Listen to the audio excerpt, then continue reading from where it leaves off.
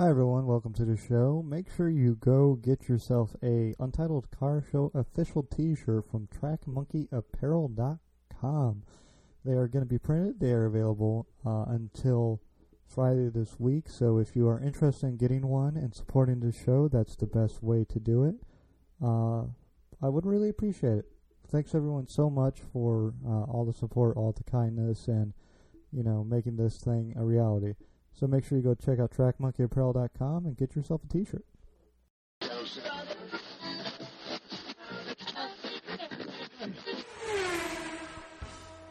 You're listening to the Untitled Car Show in partnership with RightFootDown.com.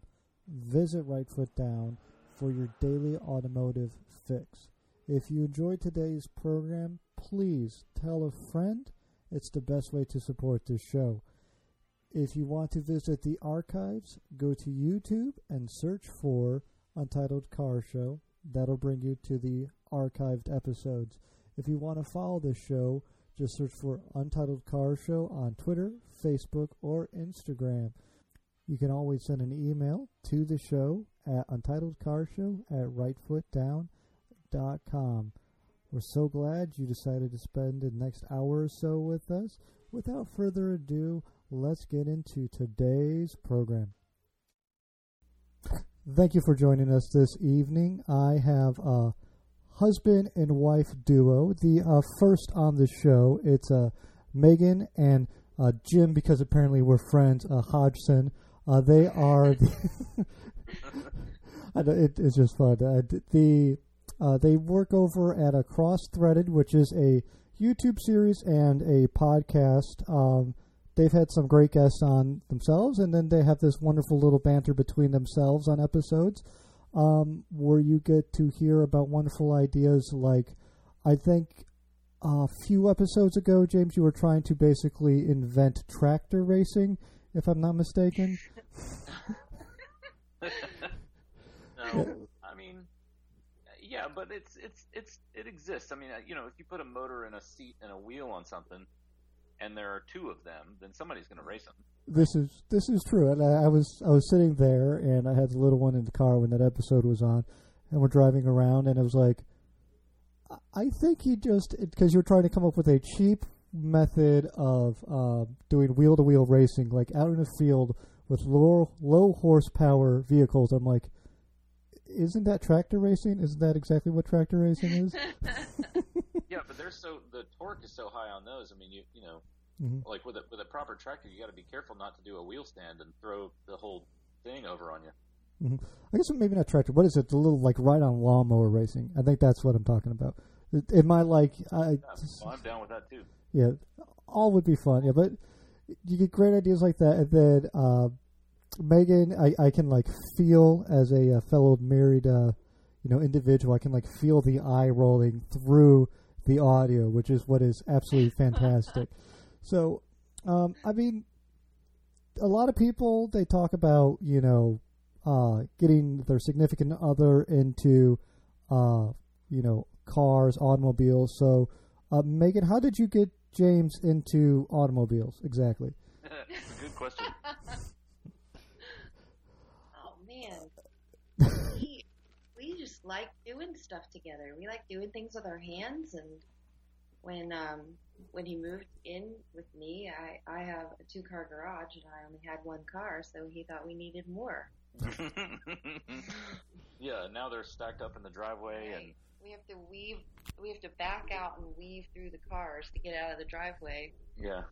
There's a lot of projects. I'm trying to cut them down, but it's tough.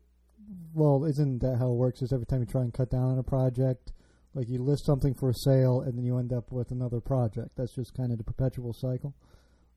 Yeah, it never ends. Yeah, he kept saying that he wanted to do something like this, to do an excess ed. That he'd been wanting to do it for a really long time, and I just said, well, let's do it then. We have the time, we have the space, so the only thing that's lacking is money, but who needs that? Yeah. I mean, it's the one, you can always have these great experiences of building a car. You can always make more money. You can't get back the time wasted not having a roll cage car. So, like, why did you decide to go for those of you who are listening? Kind of the way I found out about it was like Jalopnik did an article on you a little while ago where you were building the Exonet. I think I saw an article somewhere written about you all building this vehicle together, and it was I watched the videos, and I think it's like really cool to see you kind of working together on a vehicle like this, and like you also got a couple other projects going on with it. But I'm kind of very curious as to why, and I'm going to mispronounce this about 8 different ways, but an Exonet. How do you pronounce it? Exonet? Exoset, yeah. Exoset. See, that's not going to... My, like, weird Illinois, Chicago, like, thing doesn't let that kind of, like, roll. Exonet. So as I Exoset? Exo... Yeah, you got it. That's it. Yeah. Exoset. Yeah, that's not going to stick around for long. So why did you decide to build an Exoset? Yeah, see? Well, the kit had some maturity on it, by which I mean it wasn't fresh out of the shed, so it had some developmental sort of revision. They're out of here in Atlanta, so we got to meet the people who run the company before we ever spent any money with them, and they got a great vibe, and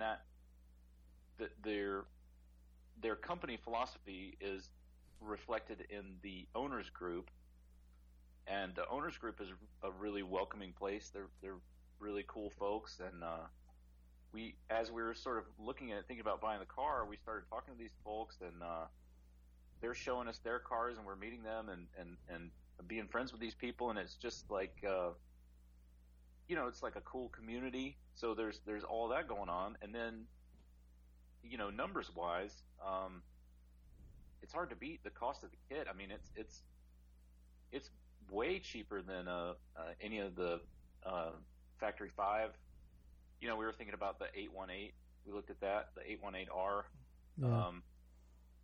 And it's a really cool kit, and people get those to be really, really fast. But I don't think the fit and finish on the kit is anywhere near where the Exoset is. That's just my opinion. Not having built an 818, I don't know for sure. Mm-hmm. And with a Miata, it's all Miata running gear. So, I mean, a brake rotor is $20. I mean, it's so, and plus you got all these people racing in spec Miata. So if we wanted to buy slicks, they're cheap because so many people race them. I mean, the platform is so well trodden that you're not going to run into any problem that somebody else hasn't figured out 50 ways to Sunday. I mean, it's there are a lot of reasons that it makes a really good. And I just like the slow car fast philosophy. Keep the weight down. You don't need 500 horsepower if the car weighs 1,500 pounds. True. I guess it's a bit of having your cake and eating it too, because it's an exotic looking vehicle once it's all said and done. It's something no one else is going to have. It's cheap to run, cheap to maintain, and fun to drive around. And if you really wanted to, you could daily drive it. Not that it has a roof that you would want to do that, but the fuel mileage. I'm sure you take like 500 pounds off a Miata. How much weight are you saving over a stock Miata? Roughly, it's getting up toward 800 pounds off the stock Miata. Wow. So stock MV Miata is neighborhood of 2,300 pounds, and the Exoset is neighborhood of 1,500 pounds. So I mean, really, the mileage has got to be better too. So there's all sorts of benefits to it. Now you do kind of lose niceties like windshields and doors, but yeah, who needs those anyway? So I'm curious. Like, do you have a plan for the let me try this again. Exoset after you get it all done? I think we agreed that it'll never be done. Yeah. Well, my suggestion is going to be you got to take it to like a fancy restaurant and see if they let you like leave it parked out front.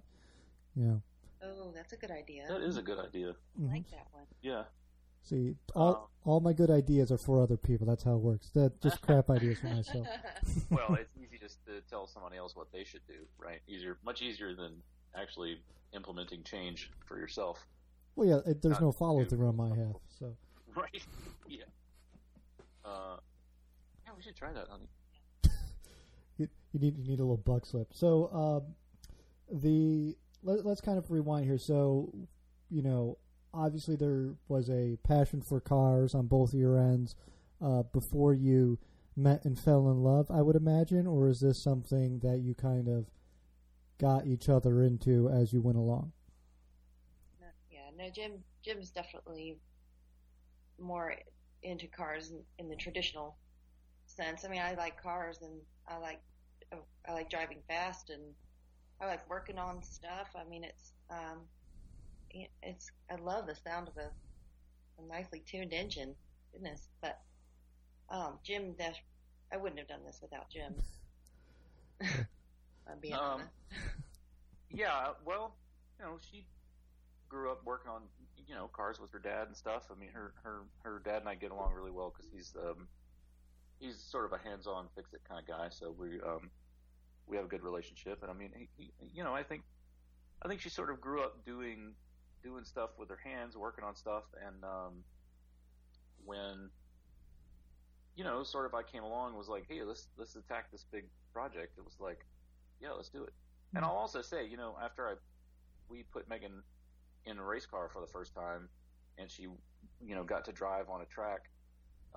As I recall, her first words after getting out of the car, her first time ever wheel-to-wheel racing, was something along the lines of, I noticed if I went into the corners really hot, I could drift all four wheels at the same time. Bravo. I mean, how do you? What more can you ask for than that? I mean, that's a race car driver right there. Mm-hmm. Yeah, that needed to be in the vows, I think, like four-wheel drifting in the vows. Yeah, missed opportunity. Yeah, we totally missed that one too. Yeah, we talked about getting married at Road Atlanta. That was in the talks when we were picking marriage locations, but I imagine that would have been cheap. That's yeah, because yeah, apparently they've done it a couple times, but it would feel weird to me to be like inviting my family and everybody to come and be with us on our special day, and then I don't want to talk to anybody because I'm trying to get as much track time in as I can. That seems rude. Mm-hmm. Plus, what's the point of having an open bar if you're trying to get out on the track? That just seems counterproductive. So yeah, they definitely are at odds with one another for sure. Mm-hmm. So then, Jim, you got into racing at a young age yourself. You said, Megan, you had a dad who was a wrencher, kind of laid that baseline. So, Jim, did you have kind of the same thing? Were you kind of born into it, or was this something you grew up into? No, my dad could not care less about cars at all. He well, I say that, but he kind of likes Volvos. He's got a soft spot for Volvos. Smart man. Yeah. Oh, I'm speaking of which, I noticed that the Untitled Car Show sticker appears to be a 740 wagon. Is that right? Yes, it is. Yeah.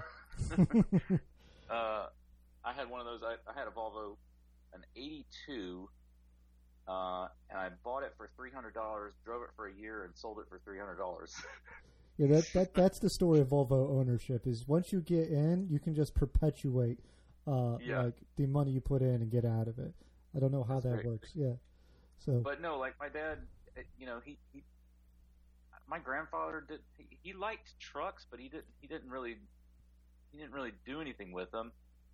My dad doesn't. My mom never really cared about. I was always into Porsches when I was a kid, and I would say, my mom would come home from work at the end of the day, and she would say, "I saw a Porsche today," and I would say, "Well, what was it?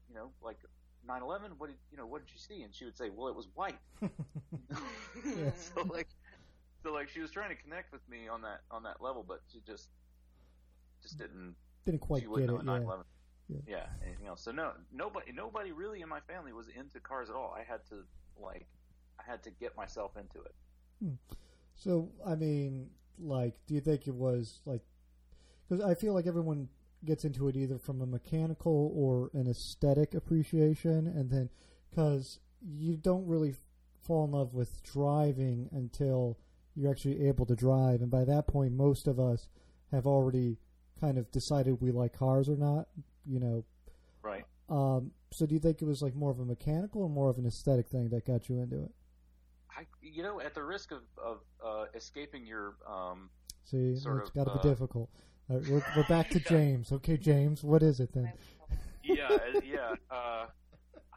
I remember like I had some Ferrari model cars when I was a kid that I thought was awesome. I had like a 250 GTB or something like that. Yeah. I had a remote control Ferrari F40 that I was totally in love with.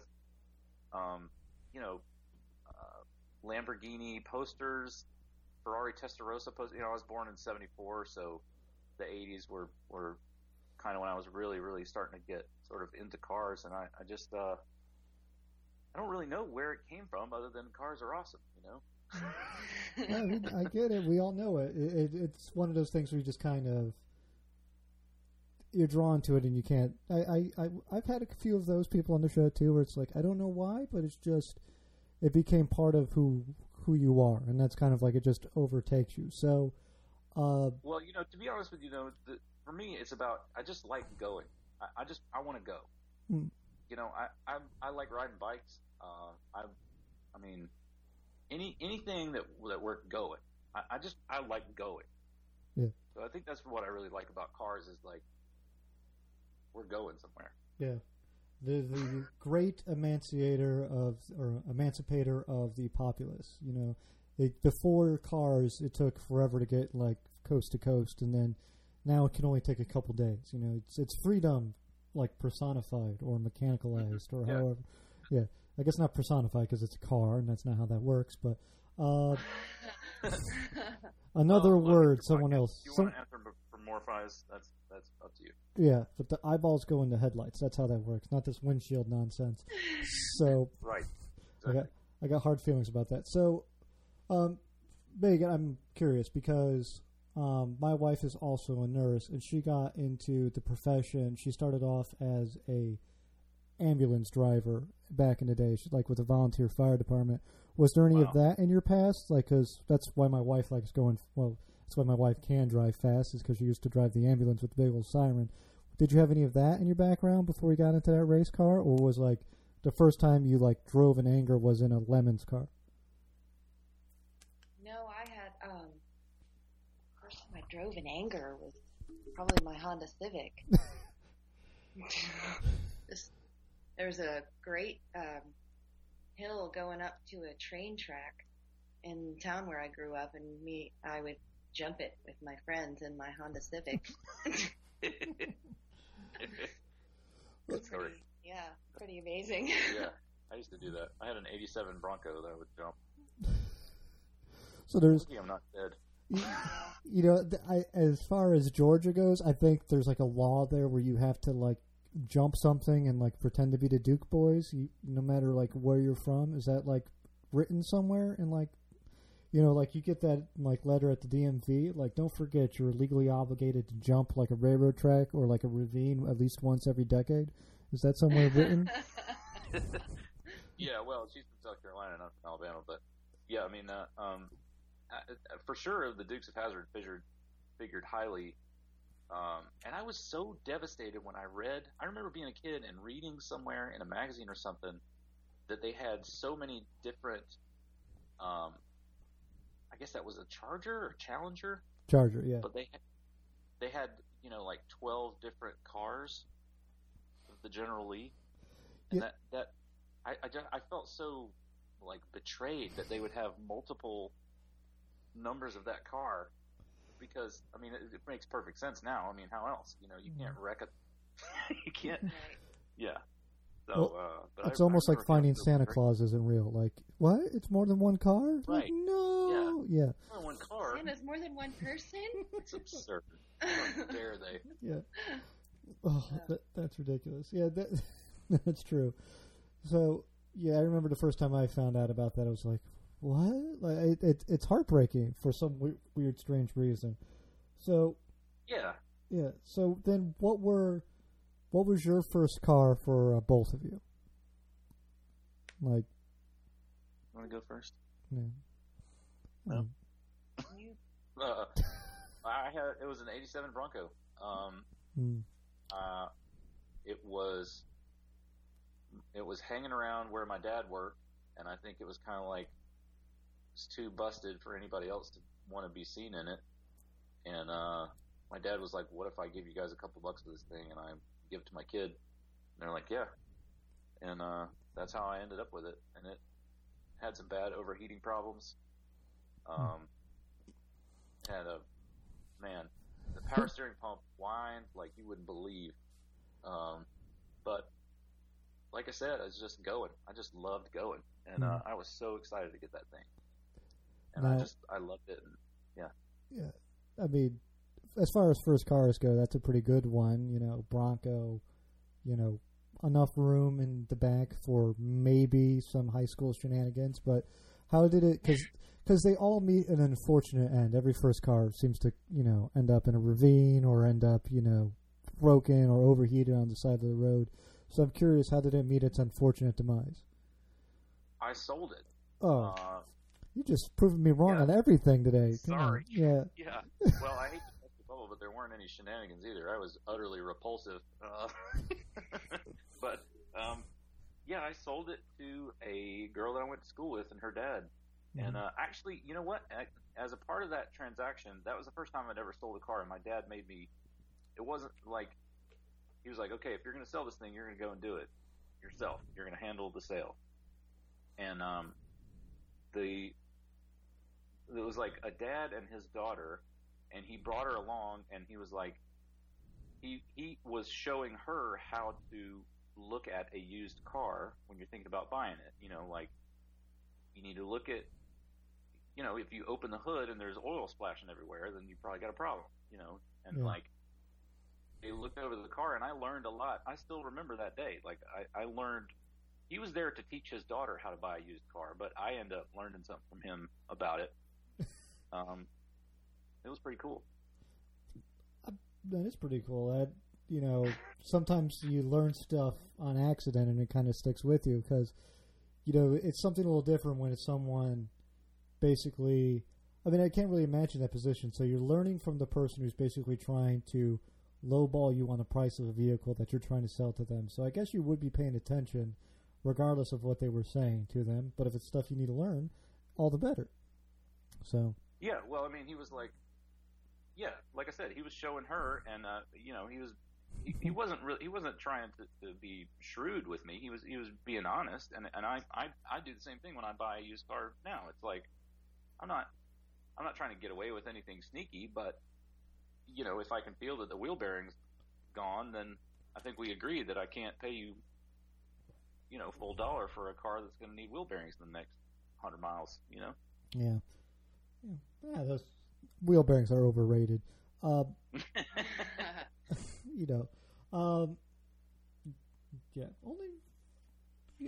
Actually, no, I've never had them go out on a car yet, and so knock on wood on that one. So, Megan. Well, I got a Subaru Forester I can sell you. I'll tell you what. Is that the one you blew a head gasket in, or is that the a different Forester? You fired it.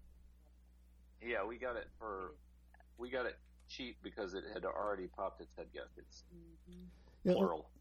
Yeah, because boxer engine, so fun. Right. So yeah, I was very confused because I saw it on your channel where I saw here's a Subaru Forester with a blown head gasket. I was like, how did that come to be? Like, how do you blow a head gasket in a Forester besides, the fact that it was made by Fuji Heavy Industries and boxer engine, so it's just going to blow a head gasket regardless. It wasn't anything silly. It was just kind of normal wear and tear. I think really it's aggrandizement to call it a blown head gasket. It's just that, it's a boxer engine, so they sit there on their side, and over days and months and years, eventually it just starts to leak, and because they didn't have a very good steel, and I guess eventually just the heating and cooling, and and the liquids sitting there in the cylinder eventually work their way out, and once there's a pathway, then you're losing compression and oil's leaking out and going everywhere and nasty. Yeah. Well, I blew 2 head gaskets in one car in less than a couple months, so I feel your pain on replacing those. Those things are not fun to deal with at all. Yeah, I'm not doing that again. No. It was terrible. Yeah. I mean, it seems like such an easy thing. You just got to get in and replace one gasket. How hard could it be? And then it turns into a living nightmare. And then there's oil all over the garage, and you're crying, and your wife is just shaking her head at you like, "What did you do?" Like, or is that just me? Is that just you? Yeah.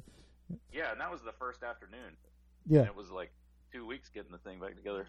Mm-hmm. Somehow getting it apart is always easier than getting it back together. Maybe that's my organizational system problem.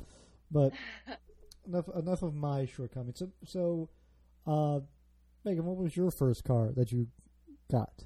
You drove, I suppose. It was 85 Civic hatchback, manual transmission, and it met its demise when I lent it to my brother, and he drifted it off an embankment, rolled it. Mm-hmm. Upside down. Oops. And then he and his friends got out and flipped it back over and drove it away, but all of the oil had run out of the engine. So it really did blow a head gasket then. Yeah. So is your brother still with us, or did he meet an unfortunate ending in an embankment? So. No, I don't know how he has made it all these years, but he is still alive. Mm. Yeah. You haven't got him back for that then, I suppose. So, I mean, I really can't imagine, because that's your first car. How long did you have it before we put it in the ditch?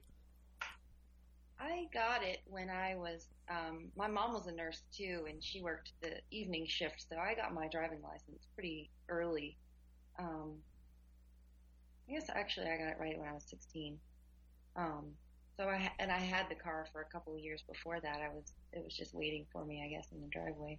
Mm. And then I drove it until I was 20. Mm. And then get put into an embankment. Yeah. Yeah. Yep. So I mean, like, side.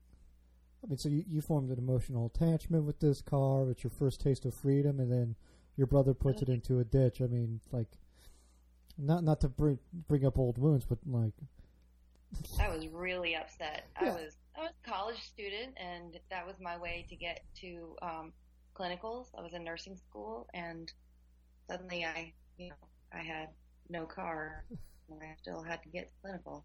So I was in a little bit of I was really mad. I suppose if he was borrowing your car, that meant he had no car in which Correct. to give you. Yeah, so. Correct. So then what was the scramble to get after that? Oh, my God. I'm embarrassed. Mm-hmm. It was a green Dodge Neon. It was this horrible, horrible green neon thing. Was it that? It was so ugly, though. Yeah. But it was so ugly. Was it that like weird pastel they put on neons for a bit? Yep. Yeah. Yep. It looks like a driving Easter egg. I know which one you're talking about. Uh-huh. Yeah. I mean, it was definitely a step up from the Civic at that point. It was, that's it, honey. Jim just found it on the internet. I think it's for sale.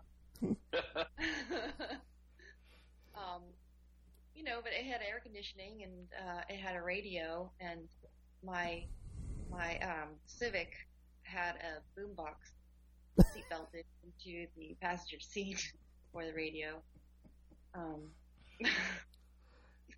So that was a little bit nicer, I'll admit. Yeah.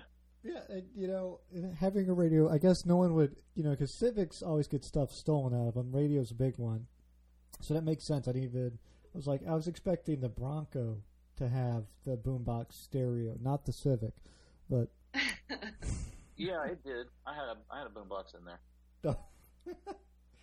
Oh my goodness! Yeah, I've never. Now my Volvo for a while had no radio, but I just had, I was in a day and age where I could just put headphones in. I've never experienced a boombox, quote unquote head unit. So maybe I should try that out. You're always running through your D cell batteries, Mm-hmm. D's or C's. Yeah. And back in the day, they took like 18 D cell batteries. Yeah, this one took 6. It was kind of small, but it I didn't have it strapped in very well one day and had to brake quickly, and it tumbled and lost a lot of its buttons. Oh, poo-poo. So Tales of woe. yeah. So do you think the living with some vehicles that had such wonderful equipment as boombox head units kind of endeared you to because you both take part in the 24 Hours of Lemons racing, right? We do. Yeah. Do you think that kind of like gave you the appreciation of let's call them craptacular vehicles, or is this something you got into just because of it's really probably one of the cheapest ways to get into wheel-to-wheel racing? I just think Lemons is awesome. I love those craptacular cars. I think that they're so creative, and everybody's there's no racing environment I've ever been in that is as fun and so much camaraderie as a Lemons race. I mean, everybody will wrench on your car, and then we'll go over and wrench on my car, and we're gonna have a great time doing it. Yeah. So it's the community then that kind of drew you into it. So I'm curious, who came up with the idea first to go out Lemons racing? Jim was on a team when I first met him, and then I joined the team the next year, or maybe I think the next year. Mm-hmm. And then that team ended, and we joined another one closer to home. And now, we've been on that team for a few years now. Excellent. So I haven't been to a Lemons race yet. It's on my list of, stuff to do. Should be on the short list. It is on the short list. I've met 2 apparently very renowned Lemons racers in the area, so I have no excuse now. I got to work with the team. But I'm curious, why didn't we see you in the Lemons Rally last year over here on the East Coast? Well, because we can't take a week off. I mean, kids got to get to school, Megan's got to get to work. There's just no way. I mean, we would have. I would have considered it. I mean, I would have been into doing it, but it's just it would be a massive scheduling thing for us. And as much as we love motorsport and racing and stuff, at a certain point we have to ask ourselves, do we really want to have? I mean, we can't be checking kids out of school so that we can go race. That's just not going to work. Like they got to get an education, all that kind of stuff. So, that was the biggest thing. I would argue that a kid can learn more broken down on the side of the road than they can in a classroom. Maybe something like that. That might be true, but I don't know that the law sees it that way. You can't just be pulling your kids out of school. That's not going to work. The pesky We law. got married last year too, so we had a lot going on last year, and it wasn't even something that we talked about doing. Well, hopefully you got to take part, because I took part in it last year. It's absolutely phenomenal, and I need to get out and do a race. I know there's a couple coming up here. I got to talk to the 2 local teams I know now and try and figure out how to get myself in that as well. But it's kind of like the thing is like I can appreciate the scheduling thing because, again, my wife's a nurse and I know how hectic her schedule is, and then trying to shoehorn my busy ass schedule into doing all this stuff, it does get kind of difficult. So, and I'm just really doing this and a little bit of YouTube stuff, and you got a YouTube series and you got the podcast going on. So, like, is the excuse the podcast just so you'd have like an hour of uninterrupted from the kids' time together every week? Is that kind of how it got started? No, we really like hanging out with them. At the risk of sounding like boring old people, we really like hanging out with the kids, and we try to include them as much as they're willing to be included in car stuff. Been in a few of our videos. Yeah, it's just they're 13 and 10, so cars don't necessarily mean a lot to them just yet.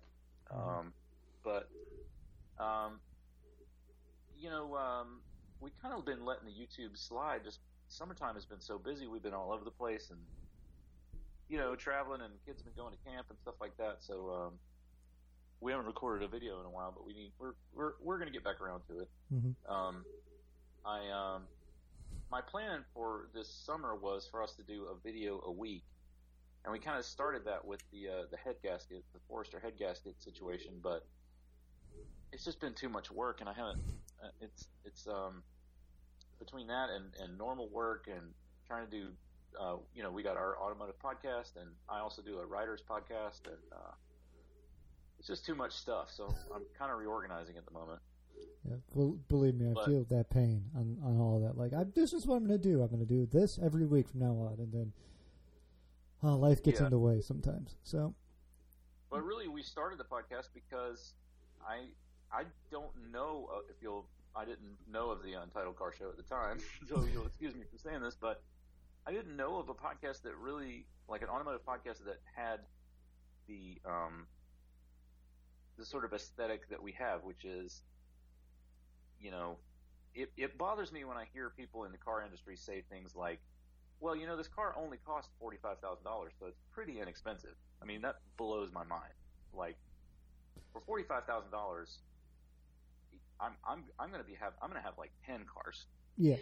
And I'm going to have a lot of track time, or I'm going to buy something for 10 and do a lot of track days that year and a lot of racing, and so we want to explore that sort of low buck type of thing, and also reach out to some people who are real racing drivers. Like Sarah Montgomery was a racing driver who agreed to be on the cast early in the show. Yeah, the videos are fun, but they didn't provide any opportunity to have the guests or talk about automotive news the way we wanted to do, and so the podcast just seemed like it was something a little bit simpler than a video to put on, mm-hmm. and it's a little bit it's easier to consume a podcast than it is a video mm-hmm. of the same length, because you don't have to sit and watch a podcast. Yeah. So, you can be driving to work or mm-hmm. Working on your own car. Clean your house. Yeah. Whatever you want. Yeah, not cleaning house, but well, that's kind of what I find why I enjoy podcasting as well, is because it's the only thing where you can be enjoying the hobby of being an automotive enthusiast and actually consume media at the same time, whether you're working on the car or driving the car. And what I really like about yours, and this is the time of the podcast where I blow a bunch of smoke up your ass, but I really do mean it. Please, our asses are ready. Yeah. So now we're back to Jim, like my good friend Jim and Megan here. No, it's you two have a wonderful dynamic together. It's really, I remember early on I was talking with some folks out in the ether about, like, in the podcasting business, about, like, should you do with like a co-host, and what do you talk about, and like how do you get a good dynamic. And years ago at this point I had a co-host, my good friend Proc, and we were doing everything well, but it was hard to get schedules to line up, and it's hard to get it's hard for both people to be kind of like chipper and ready to go at the same time. And really, when I listen to your podcast, I feel you're both so happy to be on and be talking, and I enjoy it when you both get to do interviews. I like the dynamic you both have with each other. It's so, you can really feel the love. It's adorable, to be perfectly honest. I mean, and it's it's what the community really needs too, because it is a different perspective. Like a lot of other podcasts, it's very male centric, and this is the smoking, not to get on Matt Fair too much, but this is the smoking tire, and we're going to sit around, we're going to talk cars while we drink beers, and like testosterone, and it's fun. Or like Adam Carolla has his show, and it's very of a particular point of view. And with you two, you get what the majority of automotive enthusiasts really are, which is you're probably married, you're probably a man or a woman. There's some people in between, I suppose, but you're enjoying this as kind of a family bonding time, and you really get like, this is a podcast I can put on with my wife, and she gets it. I can put on with my daughter, and she gets it. Even though she's 2.5, she really doesn't get much of anything. But it's her other favorite podcast is peas, creamed peas. But it's such a fun dynamic. It's so fun listening to you too, and you guys do a wonderful job interviewing people. I wish there was a little bit more interviews where it wasn't just Jim talking to some people. Maybe we need to get some Megan alone with some people too, or the two of you together some more. But I really do enjoy it, and I do think it's, as someone who consumes a bunch of podcasts, between what I do and as my hobby and kind of this as kind of a somewhat of a job thing, you do fill this niche that really is needed in the automotive community. And I really do I have to say, I enjoyed the podcast a little bit more than the YouTube stuff, but I really enjoy the YouTube stuff too. So, if someone's listening and you're like, how do I kind of slowly slide my, significant other into this automotive hobby? This would be a good way to find some good episodes and put them on and just kind of be like, oh, look, they do it together. Why don't we go out and try and build a cage Miata? Like, why not, sweetie? If they can do it, we can do it. Video about how to do that. Yeah, we addressed that directly in a video. Like, how do I get my significant other into working on cars? Yeah, that's our top questions we get. People ask that all the time. Yeah. Mm-hmm. I think the answer is chloroform and handcuffs. Yeah. Yeah. Put the oil filter back on, and I'll let you go. Like, no. Negativity and pressure. You want to do be as negative as possible. Add a lot of pressure to the situation. Yeah. Shouting. Shouting. Yeah. Shouting is good. You want to put on a lot of like very, very intense heavy metal music. And if you could do it during the very most uncomfortable weather, all better. Yeah. Mm-hmm. Yeah. Good idea. Mm-hmm. Well done. That's a lovely little taste of what the podcast you two put together is. It's charming. I don't know. Like it's definitely something you don't. I can't quite distill it and crystallize it.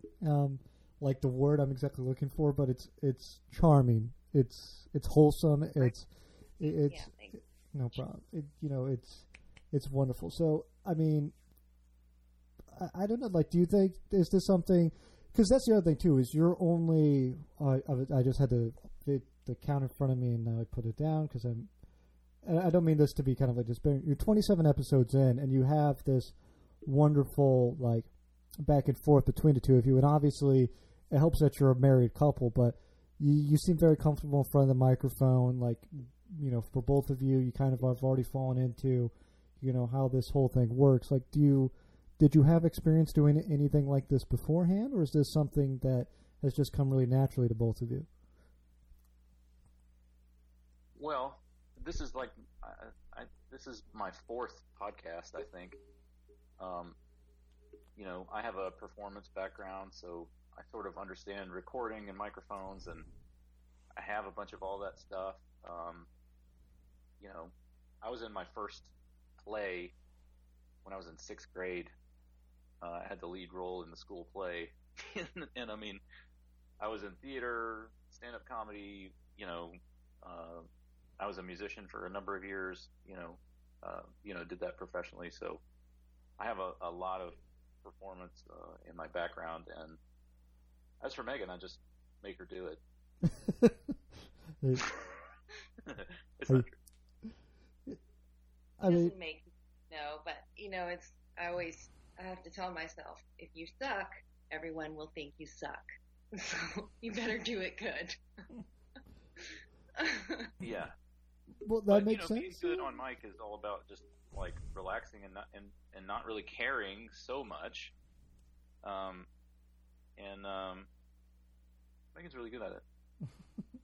Well, I do think, part of that is, the nursing background, because my wife has a lot of that too, of just like, unless people are dying around you, nothing's really that serious, Like, I don't know what your particular like speciality is. She's a critical care nurse, so maybe it's a little bit more of that into her than some of the other nursing professions. But it's like, as long as people aren't dead, it's a nice, relaxing day. You know. Yeah. So airway's good. Nobody's bleeding out. We're okay. Mm-hmm. Yep. You know. Kind of lost it. Oh, this is why I wanted to go. So, completely changing the topic. Why Crocs? You know, about Crocs, I'm really sorry for people that they're sort of bound by. You know what's ridiculous about Crocs is everybody wants to hate on Crocs, and they're like an easy target from some sort of style perspective. But let's talk about cargo shorts for a minute, okay? You don't need that many pockets, brother. You just don't. Listen, but anyway, to directly answer the question, I got into Crocs because they are the ultimate camp shoe. You can put a carabiner through the two straps and clip it onto your backpack, and they're very lightweight. They don't make any noise when they're banging together on the outside of your pack, so they're not annoying in that way. It doesn't matter if they get wet at all. You can walk down a trail with just your, you can get to camp at the end of the day and take off your boots and your socks and put your feet in your Crocs, and you got shoes on, but your feet are airing out, and they'll protect you from rocks and sticks and snakes and that kind of thing. So that's how I got into them, and they're just really comfortable. They cover your whole foot, but they're not tight, so they don't your feet get some air. We don't like to wear shoes in the house from the garage. We have a lot of metal shaving stuff, and so they're really easy to kick off right by the door. Yeah. Yeah, but really, why Crocs? I mean, like, it seems like I'm not one to really throw stones in this glass house of mine because I wear like Puma driving shoes that I absolutely destroy that have no foot protection. But I was sitting down, I was like, I can't think of a worse article of footwear like to have in the shop. And I know you got the one video where you make a steel toe single Croc, but in the video you talk about like you're constantly pulling metal out of your foot, or you're getting Megan to pull like pieces of metal out of your foot. It's like that only has to happen to me once before I kind of learned my lesson. Like you just kind of stubbornly kept with it. Like it's kind of pronounced by your weird inability to get into vehicles, right? I try to have some style when I'm in my ingress procedure. Mm-hmm. A while ago, we had a gentleman by the name of Will Clavey who has a segment called "Exiting Cars Like a Badass Motherfucker." Oh my gosh. Your entrance to cars is the exact polar opposite of that, and I will admit it tickles me pink every time. But then, like, you go in, I think you were getting into the Exonet or something. You basically went ass over tea kettle. But it's like, and then there's the socks, or there's the Crocs. Like, yeah, why are you wearing the Crocs? They're not even steel toe. Like, come on, man. I mean, where did the? Let's kind of tackle this. I'll get off the Crocs. I swear, I just just like it just like one of those things that just gets me, and maybe that's the whole point of it. Maybe you're like secretly trolling the rest of us, but like the ability to get into cars wrong does seem like a weird, messed up talent of yours. It's kind of like, it's like a weird sort of like ballet that exists of like not being able to enter cars. Is this a talent you've grown over the years, or is this just like symptomatic of being a larger gentleman? You didn't think this question would be this deep. I know. I'm sorry. No, it's cool. I really like it when people on video, and a lot of this, I really like about Top Gear that they would have something crazy and expensive going on in the background, but they wouldn't really draw attention to it. And it would be like, so like Hammond is speaking in the foreground, and they're at a shopping center, and in the background, a monster truck is driving over a car, but they're not, an American TV show would be like, in the next 10 minutes, this monster truck is going to drive over this car in this shopping center. And then they would say that to you like 50 times, and then there would be 2 minutes of action, commercial break. If you missed what was happening before the commercial, it's like, for some reason, American TV feels the need to just tell you things over and over and over again. And I get why that is, because your attention is broken up by the commercial breaks.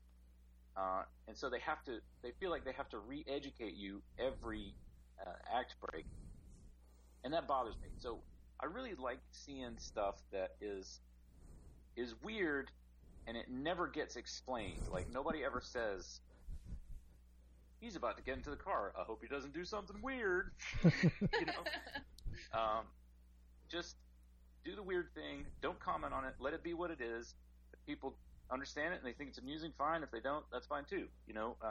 So I don't know. I just So the short answer is just let weird be weird, I guess. Yeah, I like those moments. I feel like too much of content is concerned that you won't understand every moment of it. It is totally okay if you don't understand everything you see. In fact, I think those moments of cognitive dissonance are good for us as humans. It's not necessary for us to understand everything that we see. If we understand everything we're seeing, then we're not learning anything. And I'm not saying I'm teaching people stuff by beating a goofball around cars, but I just enjoy those moments of being a little bit transmundane. Some big ass words for getting into car like a goofball. Transmundane, like cognitive dissonance. That's a good one. That one's a good one. Yeah. So, I really now want you to get a Bugatti Chiron or something to review and just get into it like a complete asshat. That would just be tickle me pink. Ooh, I wonder if you could get in through the hatchback. That would be hilarious. It would be my goal to do if Bugatti ever gave me a Chiron, which there's no way that they would, it would be my goal to annoy the shit out of them and make them make them sorry that they let me do it, because I just watched Harris's review, Chris Harris driving the Chiron, and I mean, I understand it's an ultra mega super halo car, so why wouldn't you speak of it with reverence? But that just fills me with the need to do something silly with it. Mm-hmm. So were they ever to give me one, which they won't. Yeah. I mean, I do think. Yeah.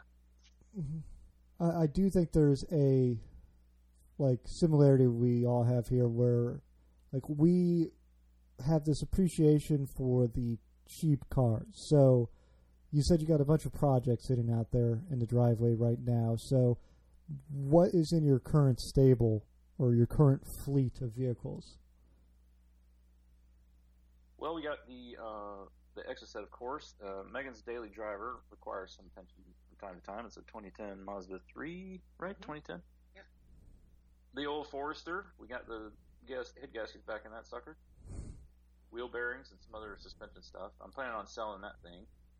And the 95 Chevy Suburban tow pig, which I think I'm going to sell it too, and then put the proceeds from that sale and the sale of the Forester into a newer tow pig /DD, because I would like to get it down to only 3 cars.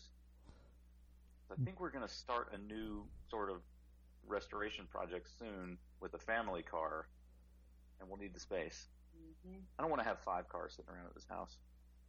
It's too many. What madness is this? Too many cars. What? Well, it is great that we have a 2-car garage, and it is unbelievable, especially if you're going to own an open top, car. You kind of got to have a garage, but also I don't want Megan to have to park out in the rain. I mean, we do own a home. I mean, the garage is there for a reason, Oop. I just dropped my microphone somehow. That was fun. A little hinge just decided to suddenly pop loose on me, so that's a weird one. Typical. Yeah, see, the entire car show could basically be summarized as technical issues, also some cars. Yeah. They plague us all. Yeah, it's I mean, it makes sense. So I'm very much in the same boat. I got 3 cars, and there's 2 people who can drive them. So, and only 2 of those cars work. So it all works out. You just you have to have a little bit of space, and like. But the thing is, like, I think there's more of an appreciation of. I don't know. Are you the kind of folks who, like, you'd rather go out and buy a $500 car and have fun with it for like a few months, as opposed to going out and buying a $50,000 car and never touching it because it's too expensive to really, put through its paces? Slightly leading question, Ike, but I think it's a good one. So, Ike. Yeah, I don't anticipate we'll ever spend $50,000 on a car. Yeah. I mean, yeah. But I mean, what I'm getting at is, like, you'd rather, a car with a little miles and a little dings has character, whereas opposed to like a Chiron or like a GTR or something like that, you would never feel really comfortable driving it around, even if it was a press car, I suppose. I really like putting the pedal all the way down, and I could never do that in a Chiron. So, this is true. You probably could once. Maybe once. And then you'd have to buy some like $4,500 tires. Yeah. In the 16-inch wide tires or whatever they are. New shorts. Yeah. And a clean pair of shorts.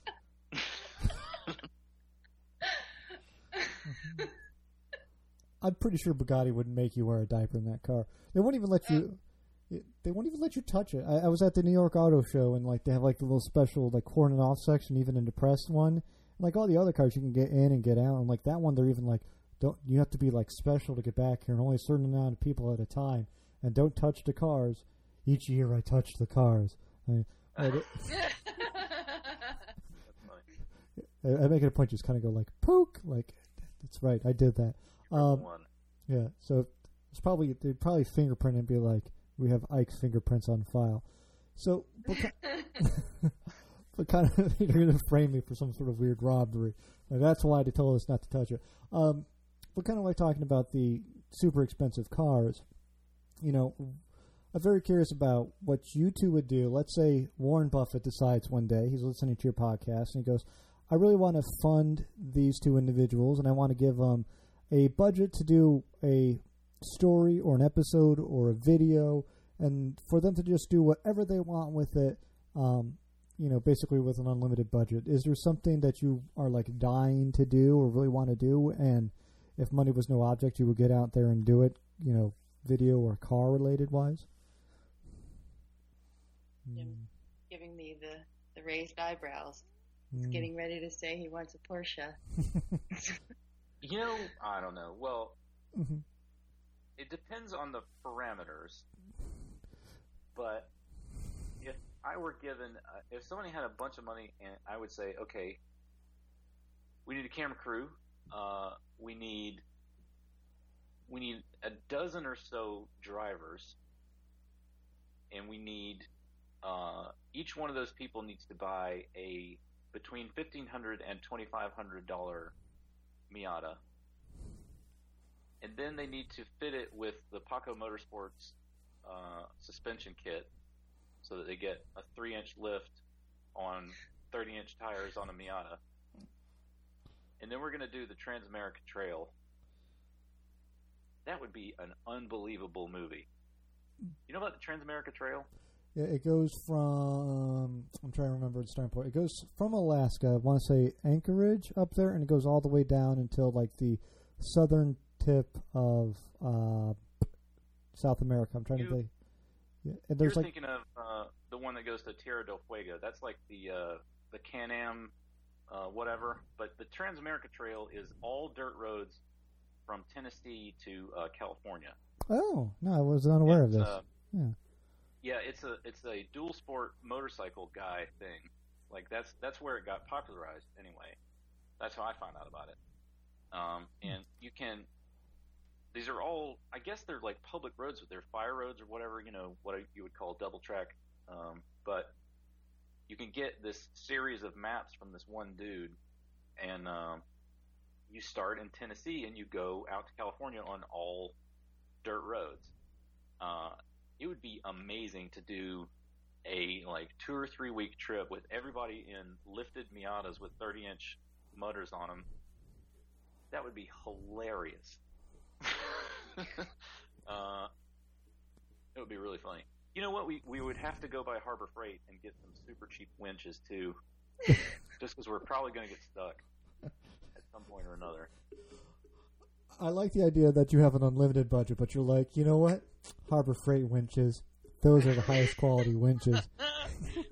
Yeah, you make a point, I guess, but I don't want to waste money. I mean, and I think that Mr. Buffett would appreciate that. I mean, he's not a money wasting kind of guy.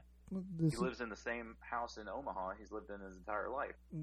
This is true. $30,000 on a Warren winch when I can get one for $450 from Harbor Freight. Right? I'm thinking of my investor here, buddy. Yeah. I'm trying to appeal to my guy. Yeah, you know what? You're right. I never thought of it that way. Yeah. So, Megan, anything different? Anything else you would like to do with that money besides driving across a dirt road and soft top convertible? I mean, to kind of distill it down to its basic point. I mean, it sounds amazing. It sounds really fun. Yeah, roll bars. Now that you mention it, I think we need roll bars. Roll bars? Roll bars would be good. I think you need a Volvo wagon chase vehicle. That's where I'm at with that. Anytime you get through a Volvo wagon. Yeah. Yeah. Mm. No, Yeah. I would probably just add that we would need a nice bottle of wine at the end of every day. Mm-hmm. Yeah, we need somebody helicoptered in. Ooh, that would be fun. Yeah. I mean, if you have the money, helicopter buffet. Ooh, you could like even go to the nearest big town. That would be fun. That'd be a very expensive trip. Yeah. So, well, I think you put a sommelier and a chef and a sommelier in the helicopter, and they have a meal and a pairing for you each evening. I'm picturing Gordon Ramsay in a like big old Black Hawk helicopter with a kitchen in it trailing y'all. I think that'd be interesting. And that in itself could be an interesting video, just Gordon Ramsay in a helicopter. Like, I would watch. That would be the part that airs on like American TV, and it would be like coming up next on Gordon Ramsay in a helicopter, and like 8 jump cunts. Like, he's a car guy too. He might be into it. I gotta add him to the guest list idea then. And let me see here. Let me see. Can I get rejected by Gordon Ramsay? I just want a big old F no. I feel like rejection from Gordon Ramsay is as good as acceptance from Gordon Ramsay. So, this being the podcast of record of automotive stuff, we have a list of, I call them the Inside the Actor Studio questions. These are questions that are, because Freddie Hernandez, Travare basically brought this up, but so we clarify this. As car enthusiasts, our answers for any of these questions could change at any point in the next second, minute, month, or year. So these are just as we sit at the moment. So seeing as how the proper parlance is to go ladies first, we're going to make Jim go first so that way Megan has some more time to think. So this is how this thing works. So it'll be fairly simple. We'll get into this you'll figure it out fairly quickly. So what is your favorite car?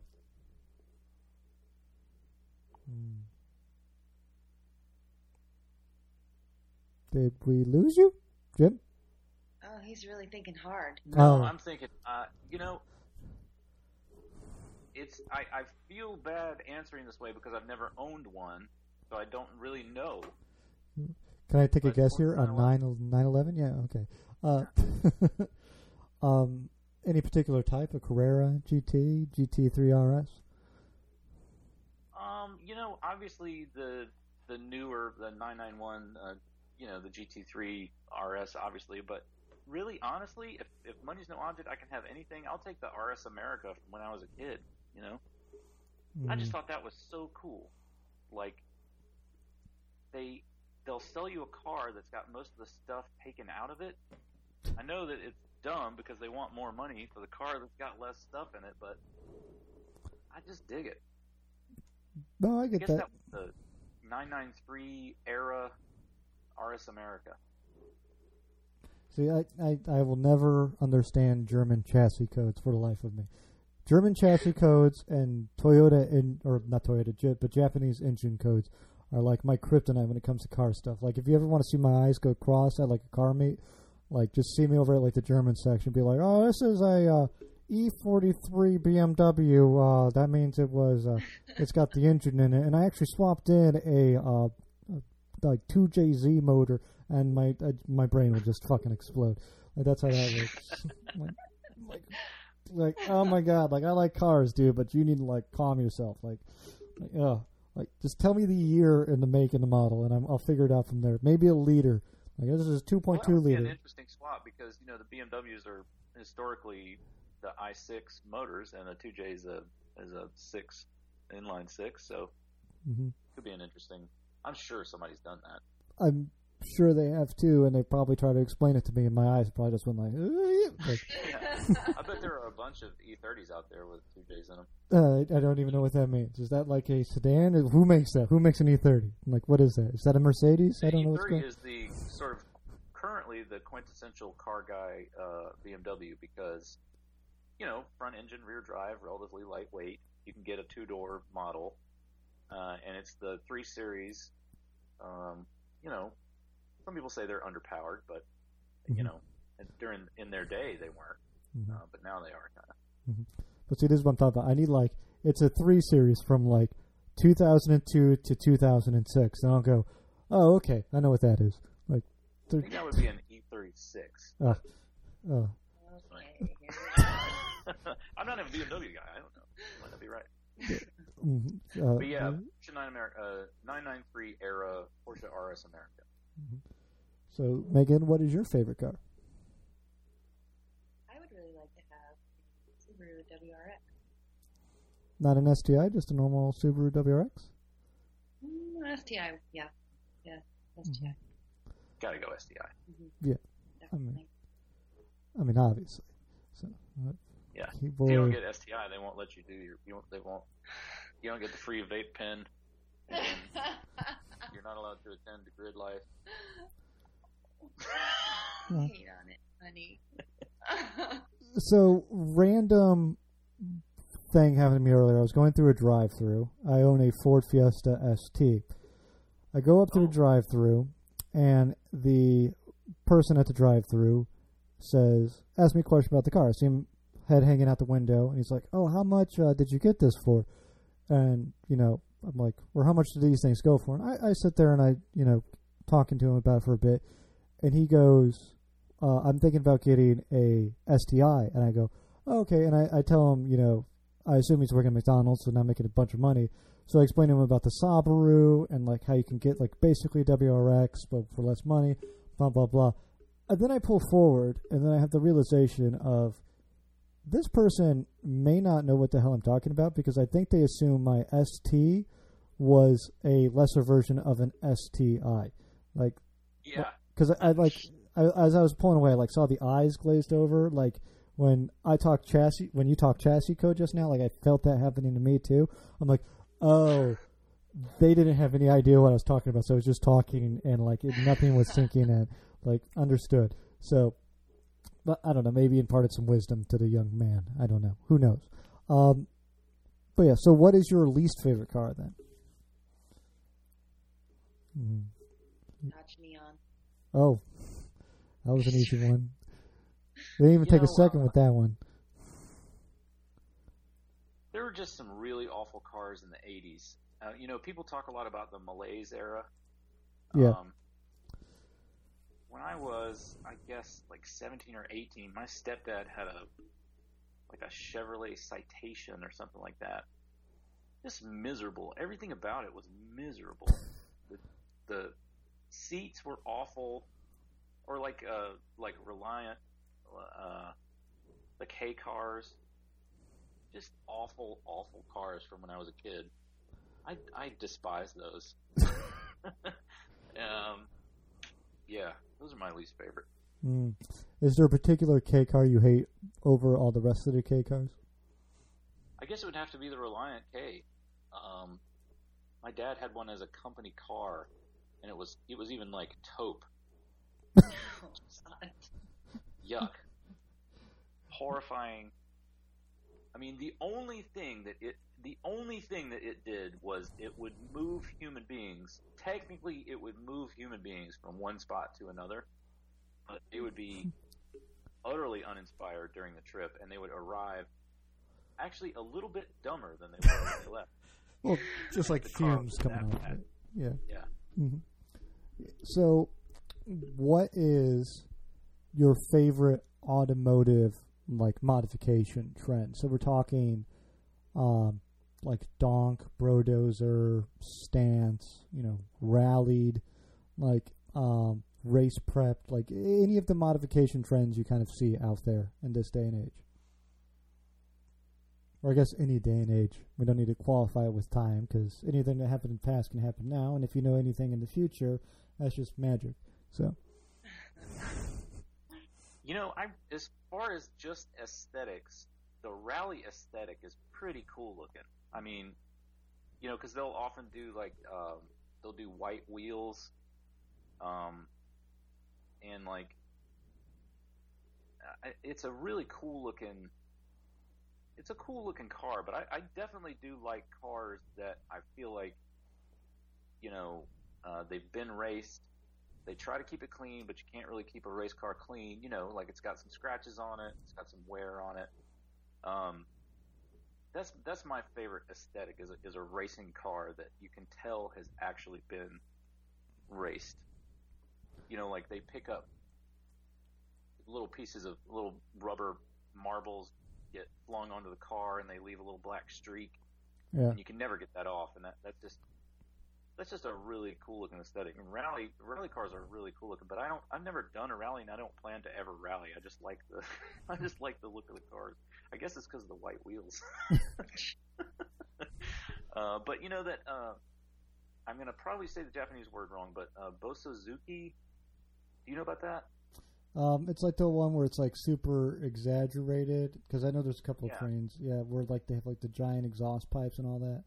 I love those exhaust pipes. I mean, it is so ridiculous. It's so cool, and I learned about it from a fellow Lemons car. There was a Lemons car that had exhaust pipes that were Z-shaped, and then they had these really crazy motorcycle style tips on them, and that is just so dumb. I love it. I mean.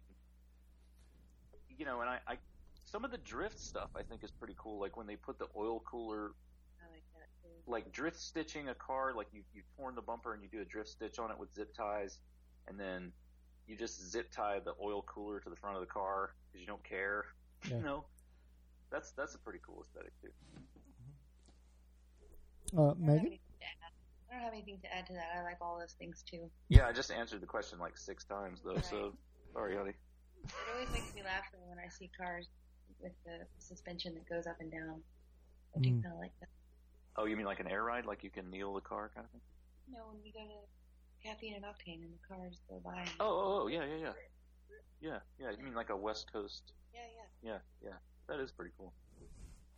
Like the cars that go hop in the air. What the heck is that called? Uh-huh. Yeah, 16 switches, like a 65 Impala that's got Yeah, car can hop. There's a term for that. There's low rider popping, or what is that? I try to remember what the hell that's called. Oh, that's going to drive me nuts. There's a specific phrase for that, and now that's going to drive me absolute bonkers. So while that drives me bonkers, and I try and come up with something else. The next question is, what's your least favorite modification trend? Least favorite modification. Yeah, so what we try to say here is we try to say we're donk friendly, because if you're into your car and you modify it, you're enjoying vehicles, so we appreciate that as automotive enthusiasts. But at the end of the day, there's just some modifications where your personal taste you look at and go, yeah, I would never do that to my car. Spinners. Stancing. Stancing is a popular no-go zone. I think that's probably because of the sample, the sample, not the sample size, but the samples of people that you're inviting on the cast are probably, more racing inspired. And when you look at a stanced car as somebody who races cars, you're just like, that is not going to perform very well, But that's not the point. I mean, so they're welcome to do what. But when I look at a stanced car, I'm like, man, you are ruining those tires. You're going to get 10,000 miles out of those, maybe. Yeah. Yeah, when it's like driving like all the way up, like so much camber, it's driving all the way up on the edge of the tire. It's like, don't understand that. Yeah. And like a 205 series tire stretched over an 8-inch, wheel. Yeah. So that it's all weird looking, and I don't know. Hey, it's your car. Do what you want. It's awesome.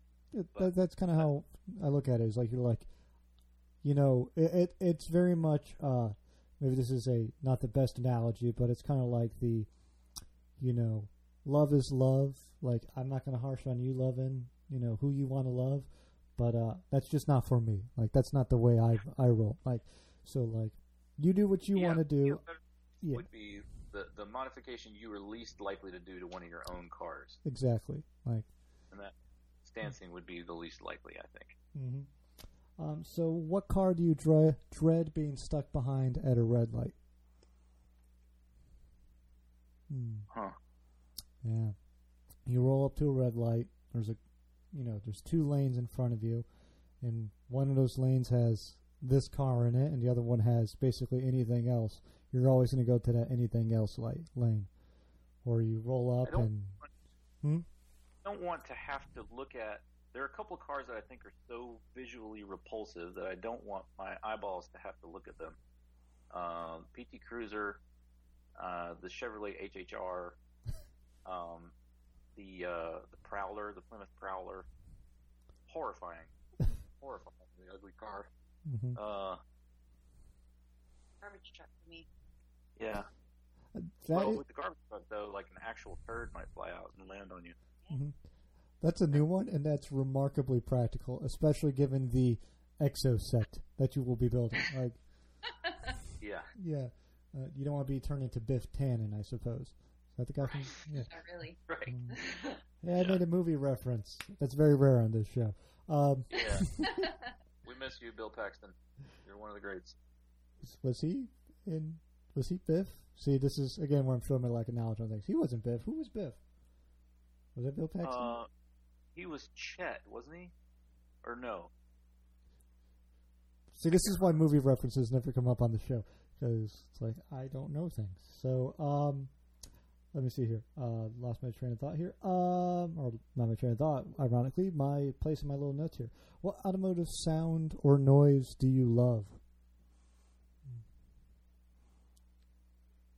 Like, a example would be like a lot of people say engine noise, or like, they enjoy the sound of like working on a vehicle. They like, impact wrench, or sometimes it's a very specific, type of racing they enjoy hearing, like, or like a supercharger, like winding, stuff like that.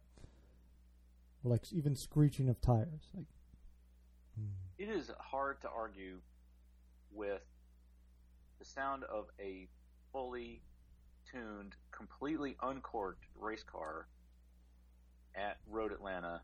It's just our local tracks that were there probably more often than any other track, but a proper racing car, like modern sequential shift, like paddle shift, listening to the gear change, which is, it's probably like 100 milliseconds gear change, but just that sort of like popping noise when they change the gears. Mm-hmm. I love that. It is unbelievable. And I also really like the sound of those motors on overrun, when they're cracking and popping, and the Exocet does that actually. It'll burble a little bit on overrun, but all that is kind of being adulterated now because all these new cars, they're piping the sound of the motor into the cabin, and it doesn't even doesn't even correspond to the actual motor in the car. Yeah. So, but yeah, like a big old race motor shifting up through the gears, cracking and popping, and backfiring on overrun. I mean, it's hard to beat that. Great. It's mine too. Yeah. So, what is your least favorite automotive noise? A lot of people here say stuff like, brake squeal, or the sound of a head gasket popping, or a line breaking.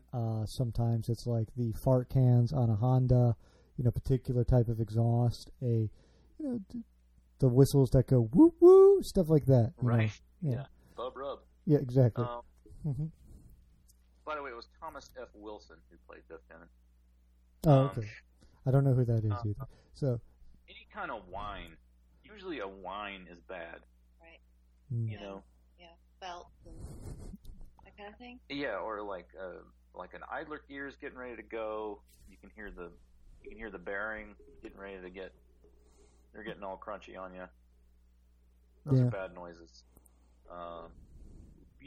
When like your water pump pulley is getting crappy and it's making like a sort of a chittering sound, or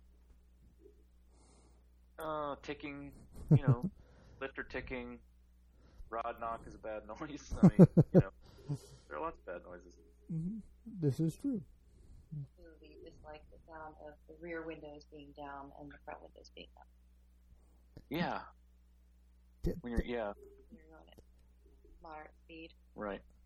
Again, that's a new one, and that one is actually probably like one of the worst, like the most painful noise to actually have, because that hurts the living crap out of my ears.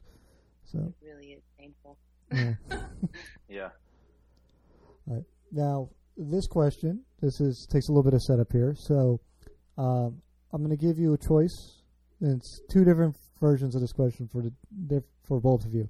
So, I'm going to give you two vehicles. You're not allowed to modify them, and you have to drive them as your daily driver for the rest of your time, and you're not allowed to modify them beyond how they've already been modified.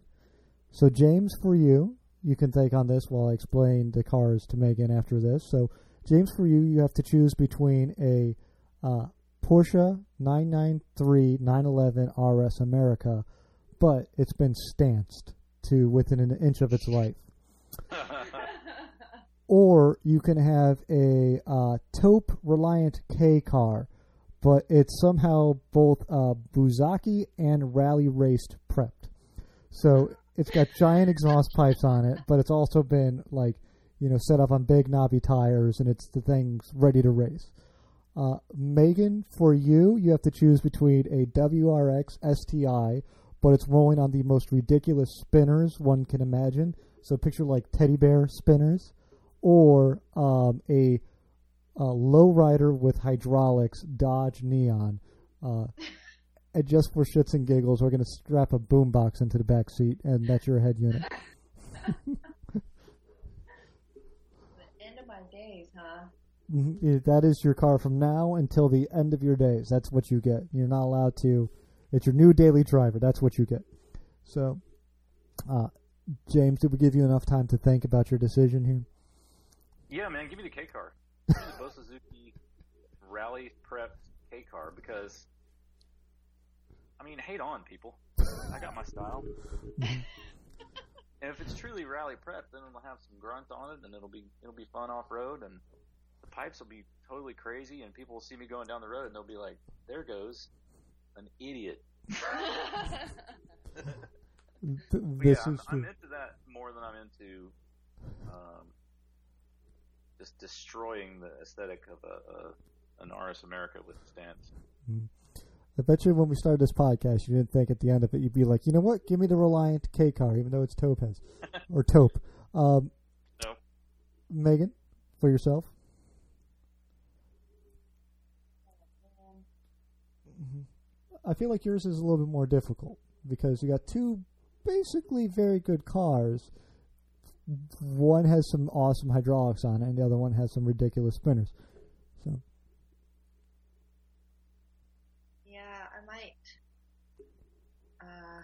I might go with the neon actually, Mm. as long as depending on the color. Well, let me see here. I'm going to guess your least favorite color is pastel green, so we're going to put that on there. Oh, come on. If it's easy, then it's not fun. That's how this works. That's how entertainment works. Come on, now it's like getting into a car with your head first. Right? I mean, it's I got. don't think I can live with the shame of sinners. I get that. And, at the end of the day, unless you're driving around with a Rolls Royce, there's no reason why when you're moving, the hubcap should be still, and when you're still, they should be moving. So, Yeah. now, By the way, I've been saying it wrong. It's Bosozoku. Bosa Zoku, hi, arigato. Like, that's all the Japanese I know. Bosa Zuku. Bosa Zuku? Yeah, that sounds about right. And let me try this again. Exoset. See, I'm learning pronunciation today. You see? Yeah, you're getting there. Eventually I'll learn English good or other words good. I don't know what exoset is. Is that technically English? Who knows? It's car guy talk. And then soon I'll be talking chassis codes and engine codes, and it'll all be great. Oh my God. I have a Audi engine, and I'm having to learn engine code from the Audi engine, and it's driving me nuts.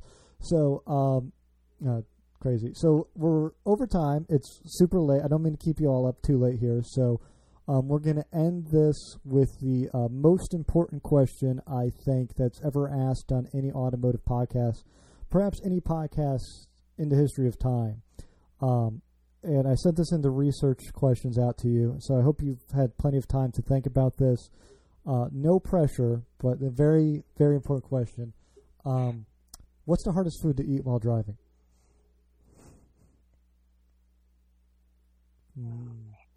Yeah. Oh, cereal. See, cereal's a good go-to. People go with the cereal, but if the Always Sunny in Philadelphia has taught us anything, it is possible. It is messy. I will give you that, but I think it's doable. Again, this turns. It is not possible to arrive at work with clean scrubs while eating cereal. Yeah. I'm going sushi. Mm-hmm. Oh, sushi's too. Again, this is what this typically turns into: is stupid shit Ike's done in cars. So I have done both of those things, and I will put the. I need to come up with like a scale on this one. It's like my Ike Stupometer. Sushi is super easy because you just pick it up and you just, even with the chopsticks. I've driven a manual car. I've driven actually this was a Volvo C30. So I drove in my Volvo C30 with the sushi in the center console, and you can upshift with the chopsticks in your hand, grab a sushi, shove it in your mouth, and keep driving with one hand on the wheel. I mean, come on now. Come on. Was it a Polaris though? Huh? Was it a Polaris? Well, or Polestar? Yeah, that's what they call it. It had it was the R design, so it had the handling package that the Polestar had, but it didn't have the engine management upgrade. So it had it had 250 horsepower, and you could feel every bump on the road. So yeah. See, I like those Polestars. Oh, they are awesome. Quit trying to get on my good side here, Jim. That's just not going to get you out of your bad answer. So the cereal is more messy. I'll give you that. But I have driven. You need the knee, and I will say it's probably hard to arrive at work without making a mess with the cereal. That is true, especially if you have to go to a traffic light. And I think it depends a lot on the cereal. What cereal in particular are we talking about? What's the hardest cereal to drive with? Oh, I don't know. I pretty much only eat one kind. Oatmeal squares. That, do you just hate fun, like oatmeal squares? I was expecting cereals or something or actually, you know what's the worst cereal? And I don't care if they have an issue with this. Kix is the worst cereal on the planet. I don't know what Kix is made out of. I had Kix. Yeah, it's like hatred in a ball. I don't know, kid tested, mother approved. No, those things are awful, and you should feel bad for trying to foist that stuff onto children. Bad. That's funny. Yeah. So I have some weird issues with Kix. Oatmeal squares. I'll give it to you because if it's the shredded kind of oatmeal, it kind of falls apart and makes a mess. I'll give you a pass on that one. I'm going to need a better answer, though, Jim. I'm going to need something else besides sushi. Unless you could come up with a very particular type of sushi that would be hard to eat while driving. I don't know. I mean, I think it would be probably pretty hard to eat a steak. So you have to, two hands to cut it, unless you're some kind of savage and you're just going to grab the steak in your hands and gnaw off a hunk of it. Mm-hmm. Which, I mean, if you're hungry, carry on. But I mean, like, to eat a steak like a grown normal human being, where you need a knife and a fork. Mm-hmm. That would be challenging. Mm-hmm. Well, you couldn't even have a glass of wine either. I mean, that's illegal. I'm pretty sure. That's true. That's we call that the Patrick Sandell here, because that was his answer, and I let him slide with it because he's got like dreamy eyes and you get lost in them. Oh, don't. So Jim, as an aside here, since we're friends, don't let Megan around Patrick Sandell. She will get lost in his eyes and like be his for forever. Like, I'm sitting there on the sofa with him. I'm like, I'm lost in your like beautiful blue eyes, Patrick. I don't know what I'm doing with interviewing you. It's like, I gotta go. Like, so. I'll be in my bunk. Yeah, exactly. Oh, I get the Firefly reference. See, that I get. He's a dreamy man. Love my wife very much, but if Patrick was like, let's run away together, I'd be like, there'd be a beat. What do we try? Tell me what car we're in, and I'll tell you yes or no. You know, he was slightly dreamier when he was racing for Ford Motor Company, but now that he's in that Subaru, and I don't think I'd do it now. Not a big Subaru, fangirl. So, I mean, yeah, I said what I meant. So, folks, it's late. It's Sunday. Thank you so much, both of you, for joining me. I've kept you up very late, and I'm sure you got important jobs to go to in the morning. So tell us where we can find you on the internet. It's a wonderful series of tubes, your social media, and where we can find your YouTube and your podcast. Well, our website is crossthreaded.us, and Jim does a really good job of making sure that all of our social media stuff is kept up to date on there. We do Twitter, and we're xthreaded on Twitter. Mm-hmm. I think, yeah. I think we're we're xthreaded on Instagram too. Mm. Yeah, one of them we're xthreaded show. Just looking now. On Twitter we're xthreaded show, and I think on Insta we are just xthreaded, but it's all on our website, crossthreaded.us. Really easy to find, the YouTube, all that stuff. Mm-hmm. Yeah, right there. Mm-hmm. And however you're listening to this podcast, you can, of course, go over and search for Cross-Threaded and listen to Jim and Megan talk about racing tractors or interviewing great guests like the Bad Motorsports guys, which I think we reached out to them at around the same time, and I think they got a bit confused on that. And then Jay Lamb was another good one. So, we've had some wonderful guests on there, and you really should go check it out because it's been some great interviews. And I'm a little jealous you got to interview the Bad Obsession Motorsports guys. I'm a big fan of their work, as you all are. And, I think that's a perfect entry point there. Is go listen to the Bad Obsession Motorsports guys, and then Project Binky, for those of you who know that from the YouTube series. And then there's a episode, I think it's something about, like, we make racing cheaper. I think that's another good point of entry. Do you have like another favorite for episode you think people should go listen to? Oh, well, it was great to get to interview Ryan Dial, IMSA driver. Sarah Montgomery was really great. She is driving in Pirelli World Challenge now, I think, if I'm not mistaken. So it's great to get to talk to proper racing drivers, but we've been lucky to talk to engineers. Kevin Patrick, the guy that started Exomotive, Warren Van Nuss, one of his lead engineers for a long time, Keith Tanner from Flying Miata, although I don't think his interview's gone live yet. But just either way, we're equally interested in talking to, people on the engineering side, people with, that sort of background, but also racing drivers, and it's you can't go wrong. We're really like talking to those folks and learning something. Mm-hmm. And with a wonderful Southern hospitality twist and this wonderful husband and wife chemistry you both got going on. So I want to thank you two so much for joining me this evening. I'm going to ask you just to hang on. I'll say goodbye to you off air. And everyone listening, we'll be right back with you. Again, Jim, Megan, thank you so much for joining me this evening. And Thanks for having us. Yeah, our pleasure. all right, and we are going to go on break. All right, everyone, thanks so much for listening. Make sure to go check out Cross-Threaded. Make sure if you like what you hear, you check out our Twitter, Facebook, Instagram, all that stuff. It's all at Untitled Car Show. Make sure to go get a T-shirt from Track Monkey Apparel. It really supports the show. And everyone, thanks so much for listening. Have a good night. Have a good evening, wherever you are, whatever time it is there. Thanks again for listening. Please be safe out there.